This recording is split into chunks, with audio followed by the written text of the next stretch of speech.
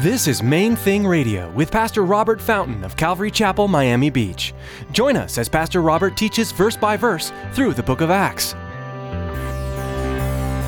His love is the main thing. His love is the main thing. So we're mixing it up, mixing it up. His love is the main thing. His love is the main thing.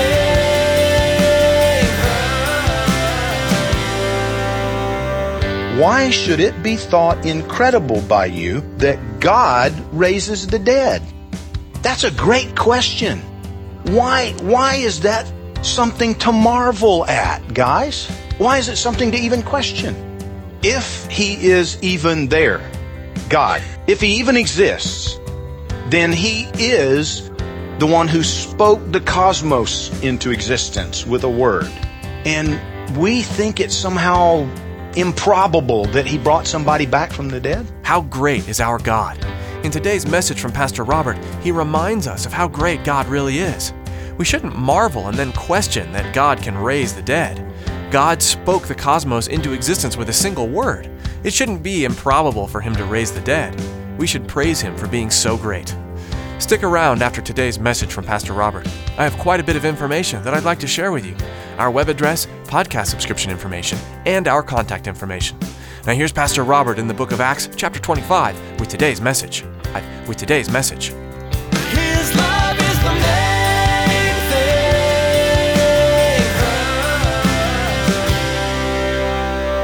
It's never happened before. It couldn't possibly. It's impossible. It's impossible. And so people write it off. Don't understand it. Therefore, don't believe it. Simple as that. There's no doubt in their minds that Jesus had died. The only problem was Paul was saying that He was alive. How could that possibly be? You know, Paul actually wrote to the Corinthian church in 1 Corinthians 15:6 about the resurrection. He said, the resurrected Jesus, the risen Christ, appeared at one time to more than 500 men, most of whom, Paul said, are still alive. In other words, there are nearly 500 eyewitnesses that you could question about this if you wanted to. They're still around. They're living. They saw it. Now, you know, we're so far removed from this in human history now that I think we miss the importance of that. We miss the significance of it. You know, what if this afternoon, God forbid, you know, so we walk out the front door of the church here and some guy comes running by and he reaches out and he grabs one of the ladies' purse, you know, headed up Washington Avenue, and he snatched the purse. And two or three of you actually look him in the eye. You see him clearly. A couple of other of you manage to tackle the guy. He's arrested, he's taken to jail, and he goes to trial. And so they call the two or three who were solid eyewitnesses. Do you think the guy stands a chance of saying it wasn't me, I didn't do it? No. Because if we have two or three eyewitnesses, what more do you need? There's no question about it. Even in the scripture, God said, you know, if you're going to bring any kind of accusation against somebody, let it be from the mouth of two or three witnesses. You need to be sure. You need to be certain. We want everything to be done, you know, above board. Do you understand? Paul, in writing to the church at Corinth, he says there were 500 eyewitnesses who saw him alive and walking around weeks after they killed him. And most of them, a few of them have died, but most of them are still alive. They're available to be interviewed. They're available to give their testimony. The resurrection there's a lot of evidence. It's pretty well, you know, taken care of, pretty well documented, if you will. There's no doubt that Jesus Christ rose from the grave. And Paul is, you know, time and again, that's the central message that he's communicated. All revolves around that. You know, if Jesus Christ did not rise from the dead, then all we have here is a book of good ideas. If Jesus is only a great prophet, a brilliant teacher, then He is also either, as C.S. Lewis worded it, a liar or a lunatic. Because among all of the great teachings and good ideas, He claimed to be God in the flesh. There's no doubt about it. He put it out there. He claimed to be the only way to the Father.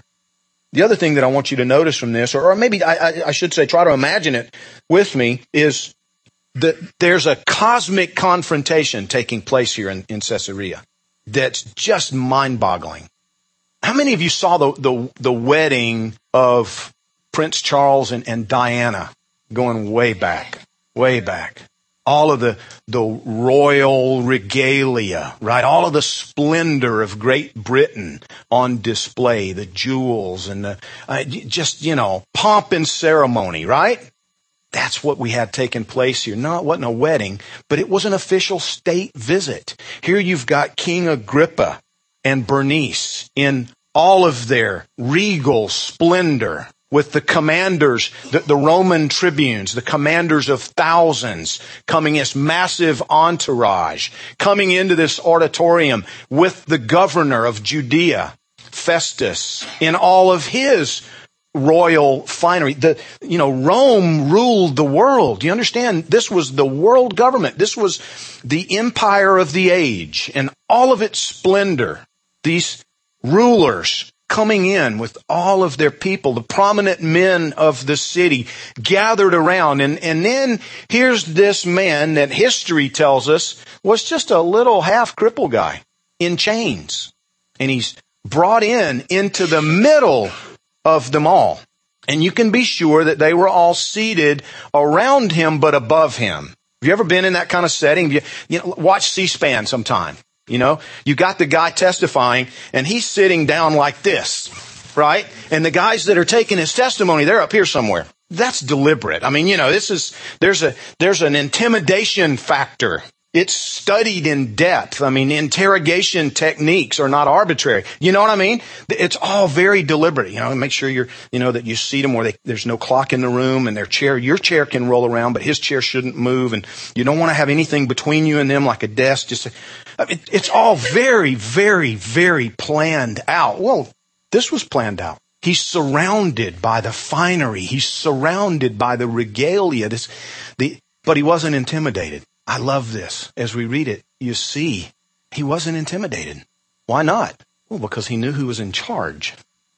He understood who he represented. I mean, here you've got the pride of the earth in all of its weakness and insecurity, dressed up, jewels and robes and crowns and splendor. And then you've got this ambassador from eternity in chains, standing in the middle of the circle. Power of humility in the midst of all the pride. Verse 24, Festus said, King Agrippa and all the men who are here present with us, you see this man, about whom the whole assembly of the Jews petitioned me, both at Jerusalem and here, crying out that he was not fit to live any longer. But when I found that he'd committed nothing deserving of death, and that he himself had appealed to Augustus, I decided to send him. I have nothing certain to write to my Lord concerning him. Therefore, I've brought him out before you, especially before you, King Agrippa, so that after the examination has taken place, I may have something to write. For it seems to me unreasonable to send a prisoner and not to specify the charges against him. Do you hear what Festus is saying? He's like, I don't have anything to accuse the guy of. We got to come up with something here. I can't just send him to Caesar on an appeal. There's no charges against him. I don't know what to say. He hasn't done anything. Then Agrippa said to Paul, you're permitted to speak for yourself. Now, picture this, he's just a little guy, he's stooped over, he's there in chains, he's surrounded by all this finery, and he stretches out his hand and says, I'm so glad to be here. Look at it. I think myself happy, King Agrippa, because today I shall answer for myself before you concerning all the things of which I'm accused by the Jews, especially because you're an expert in all customs and questions which have to do with the Jews. Therefore, I beg you to hear me patiently. Paul says, now, this may take a while. Just be patient. I'm just so glad to have this opportunity to talk to you, King Agrippa. Verse 4, my manner of life from my youth, which was spent from the beginning among my own nation at Jerusalem, all the Jews know. They knew me from the first, if they were willing to testify, that according to the strictest sect of our religion, I lived, a Pharisee. And now I stand and am judged for the hope of the promise made by God to our fathers. To this promise, our 12 tribes, earnestly serving God day and night, hope to attain. For this hope's sake, King Agrippa, I'm accused by the Jews. And then he asked the most profound question. Why should it be thought incredible by you that God raises the dead? That's a great question. Why is that something to marvel at, guys? Why is it something to even question? If he is even there, God, if he even exists, then he is the one who spoke the cosmos into existence with a word. And we think it's somehow improbable that he brought somebody back from the dead. Why? We think in such earthbound ways. Our perspectives are so temporal and so limited, so finite. It's essential that we understand that there's nothing difficult for God. Certainly nothing impossible. It's not at all a problem for him to bring somebody back to life. His love is the main thing. His love is the main thing.